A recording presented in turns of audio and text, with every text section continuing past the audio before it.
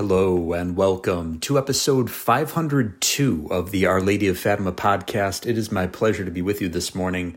My name is Terrence M. Stanton. We are recording on Sunday, April 16th, 2023, in the year of our Lord Jesus Christ. Let us begin with the Sunday prayer to the Most Blessed Virgin Mary to obtain the forgiveness of our sins by St. Alphonsus Liguori. Behold, O Mother of God, at thy feet a miserable sinner, a slave of hell who has recourse to thee and trusts in thee. I do not deserve that thou shouldest even look at me, but I know that thou, having seen thy Son die for the salvation of sinners, hast the greatest desire to help them. I here all call thee the refuge of sinners, the hope of those who are in despair, and the help of the abandoned. Thou art then my refuge, my hope, and my help. Thou hast to save me by thy intercession. Help me for the love of Jesus Christ. Extend thy hand to a miserable creature who has fallen and recommends himself to thee. I know that thy pleasure is to help a sinner to the utmost. Help me, therefore, now that thou canst do so. By my sins I have lost divine grace, and with it my soul. I now place myself in thy hands. Tell me what I must do to recover the favor of my Lord, and I will immediately do it.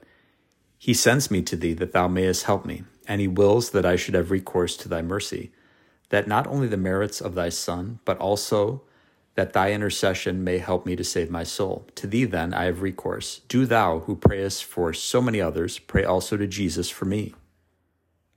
Ask him to pardon me, and he will forgive me. Tell him that thou desirest my salvation, and he will save me. Show how thou canst enrich those who trust in thee. Amen. Thus I hope, thus may it be. May all the words that I speak be so many arrows dipped in the blood of thy sacred heart, O Jesus, to pierce the hearts of all who hear them with love for thee. Amen. Holy face of Jesus of the Vale of Veronica, dear Lord, through the Immaculate Heart of Mary, I offer these prayers in reparation for the sins which most offend God in our times, blasphemy, the profanation of Sunday and holy days, and communism. Pater Noster, quias in caeli, sanctificator nomen tuum, adveniat regnum tuum, fiat voluntas tua, sicut in cielo et in terra. Panem nostrum quotidianum de nobis hodie, et dimitte nobis debita nostra, sicut et nos dimitibus debitoribus nostris, et ne nos inducas in tentationem, sed libera nos a malo. Amen. Ave Maria, gratia plena, Dominus tecum, benedicta tu in mulieribus, benedictus fructus ventris tui, Iesus. Sancta Maria Mater Dei, ora pro nobis peccatoribus, nunc et in hora mortis nostrae. Amen. Gloria Patri et Filio et Spiritui Sancto, sicut erat in principio et nunc et semper et in saecula saeculorum. Amen. The Golden Arrow Prayer.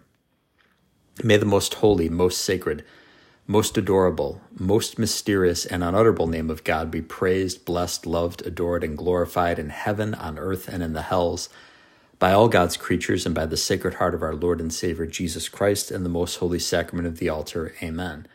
For the defeat of communists, Freemasons, and all revolutionary men. Eternal Father, I offer thee the cross of our Lord Jesus Christ and all the instruments of his holy passion, that thou mayest put division in the camp of thy enemies. For as thy beloved Son hath said, a kingdom divided against itself shall fall. Eternal Father, we offer thee the holy face of Jesus, covered with blood, sweat, dust, and spittle, in reparation for the crimes of communists, blasphemers, and for the profaners of the holy name and of the holy day of Sunday. Amen.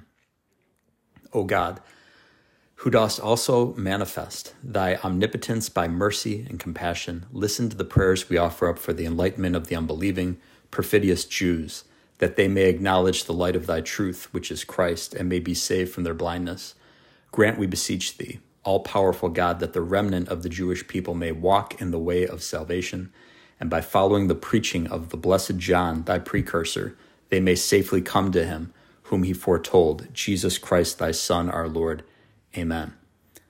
Today, friends, we're going to take a look at an explanation of the Gospel and the Epistle by Father John Zuhlsdorf at 1peter5.com. This was published a couple days ago and entitled Lo Sunday, Quasimodo, geniti infantes. With today being Lo Sunday, I thought this would be fitting. And Father Z begins by saying, we have been celebrating the resurrection of the Lord for the period of the octave.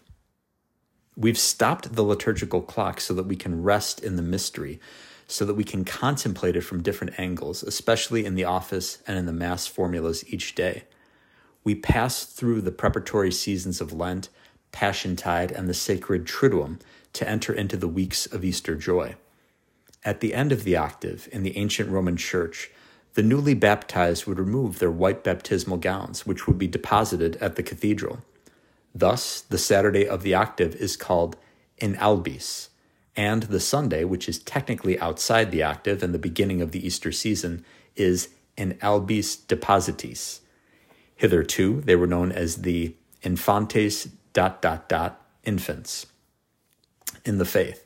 In fact, the first chant of Sunday's Mass in introit is from 1 Peter 2, verses 2 and 3 in the Vetus Latina version that predates the Vulgate of St. Jerome. In the translation, I'll include the verse immediately before because it is relevant to our work today. Quasimodo geniti infantes, rationabile, sine dolo lac concupiscite, ut in eo crescatis in salutem, si gustatis, quoniam dulcis dominus. So put away all malice and all guile, and insincerity and envy and all slander. Like newborn babes, long for the pure spiritual milk, that by it you may grow up to salvation, for you have tasted the kindness of the Lord. St. Jerome rendered that first part as sicut modo geniti infantes. In any event, the first Sunday after Easter is nicknamed, among many other nicknames, also Quasimodo Sunday. This gave rise as well to the naming of the hunchback child left at Notre Dame de Paris in the book by Victor Hugo. Little Quasimodo was found on this Sunday by Archdeacon Frollo. Another nickname is Low Sunday. This is because with the Vespers of Saturday, the Easter octave closed. Therefore, this Sunday is, again, an, quote, ordinary Sunday in the Easter season, without, for example, the characteristic sequence Victimae Paschale Laudes, sung daily during the last week. That's our overarching liturgical context. Our task is to consider the first reading for Holy Mass according to the Vetus Ordo. Very often we have a selection from a letter of St. Paul. This time we turn to the first letter of John. This letter, along with several other letters in the New Testament, have as a main purpose to combat the slithering of Gnosticism into the early Christian communities. The term Gnosticism derives from the Greek word for knowledge, especially a kind of secret knowledge, notions and theories that replaced supernatural faith in Christ. Chief among its slippery and varying tenets were dualism, that matter, hence the human body, is evil and is opposed to the spirit, illumination along the line of secret teachings, and rejection of the incarnation, which pretty much blows all of Christian belief away. The matter-spirit dualism of the Gnostics resulted in a degradation of observance of laws and moral behavior.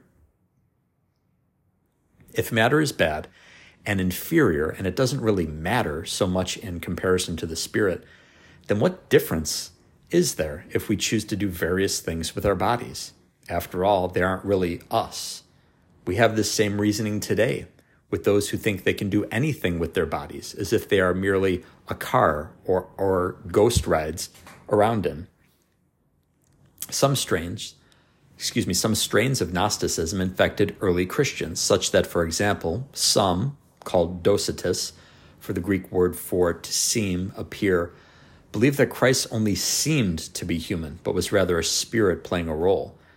In any event, 1 John combats Gnosticism.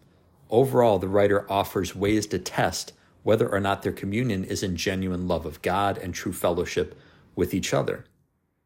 In the pericope, Cutting of Scripture, chosen for this Sunday, we have a couple of interesting features. First, in verse 5-4, we have the only use of the word faith, pistis, P-I-S-T-I-S.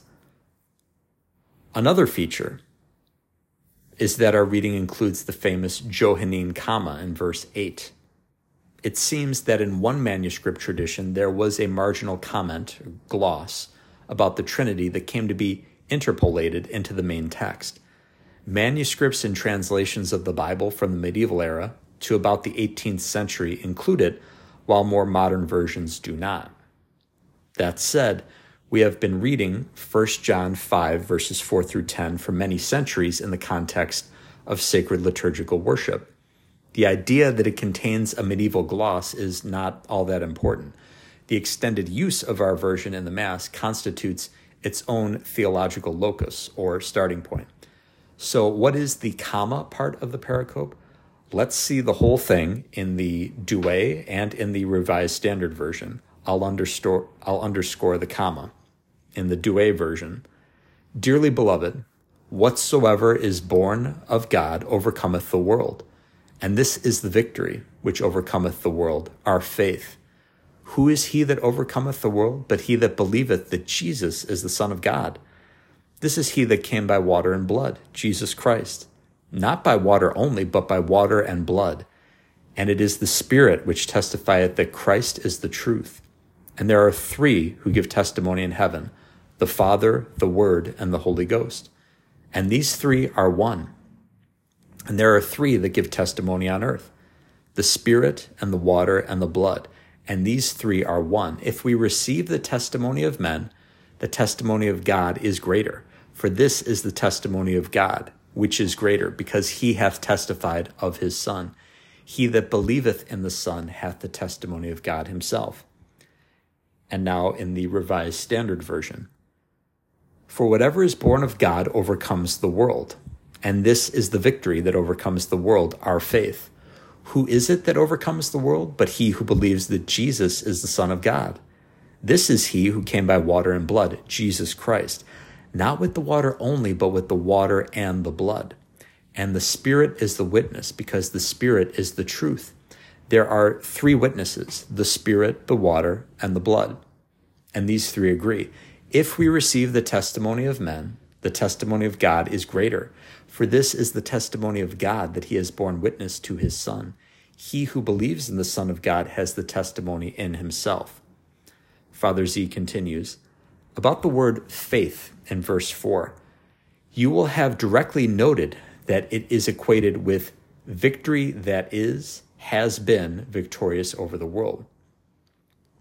In Greek, we have an aorist active participle. You recognize victory more because of the famous statue in the Louvre of winged victory rather than the shoes. An aorist participle describes a simple fact, whereas a present or perfect participle describes action in progress or an existing result. So this sort of victory, which is our faith, is in a sense beyond time. St. Paul, in his letter to the Ephesians, chapter 6, verse 16, makes much the same point with his armor of God passage, including the shield of faith with which you can quench all the flaming darts of the evil one.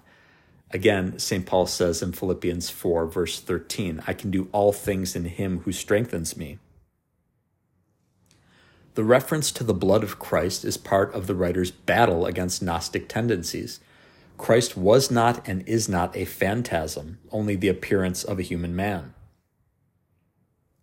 He had and has a real body, from which his blood was separated both on the altar of the Last Supper and on the altar of the cross, in one continuous raising of his propitiatory praise sacrifice to the Father. About verse 8, where we read about the three, because the Johannine comma is lacking in the ancient Greek manuscripts, we look at the Latin and find et hae tres unum sunt, et tres sunt, qui testimonium dant in terra, spiritus et aqua, et sanguis, et hae tres unum sunt. Many of you will right away have twigged to the fact that they are all masculine and not neuter, tria. Spiritus and sanguis are both masculine, and aqua is feminine, while Greek, pneuma, hydor, and haima, spirit, water, blood, are all neuters. St. Augustine thought that this use of the masculine personalized the earthly witnesses, giving them a male voice, testifying to Christ's humanity, again, a move against Gnosticism. Above, when citing the text for the introit, I included the previous verse. So put away all malice and all guile and insincerity and envy and all slander. 1 Peter 2, verse 1. Last week for Easter Sunday, the first reading had us putting away leaven. Remember? Let us therefore celebrate the festival not with the old leaven, the leaven of malice and evil, but with the unleavened bread of sincerity and truth. 1 Corinthians 5, verse 8. There is a thematic connection between the two Sundays, not just in the matter of celebration of the resurrection, but also in the way we must treat each other. There are moral implications which give proof to the victory which has overcome the world. I'll wrap this up by simply citing the very last verse of 1 John 5, verse 21, as salutary and saving advice. Little children, keep yourselves from idols. So concludes the article. I was in a young adult group many years ago, back when I was actually a young adult. And I remember one of the presentation was American Idols, IDOLS, American Idols. And the speaker was talking about, what do we put up there for ourselves as idols in place of God? Is it pursuit of, wealth, pleasure, power, fame, whatever it might be? We need to keep our lives Christocentric. My dad talks a lot about a priest whose name escapes me that he had as a teacher at Bishop Timon in South Buffalo, New York, who talked about keeping your lives Christocentric, keeping your lives focused on the Lord. If all of our thoughts, words, and actions, beginning from the time we get up in the morning until we go to bed at night, if it's all focused on our Lord, then we can't go wrong. But if it's not focused on our Lord, then what happens? Anxiety sets in, or maybe anger, or despair, or 1,001 other emotions. We have to keep our lives focused on our Lord Jesus Christ. And most especially, we have to stay focused on him in the Mass. That's why I recommend attending the traditional Latin Mass or Divine Liturgy, because the Novus Ordo is a modernist creation of the late 1960s and the early 1970s. Therefore, it stuck around the year 1970 with the Peter, Paul, and Mary music and guitars and tambourines. And, it's like a Protestantized sing-along at a lot of Novus Ordos that you go to, because the emphasis is on man. And the emphasis is on man in the early 1970s. That's why a lot of people I know, especially men, think it's kind of odd. It's kind of out of place.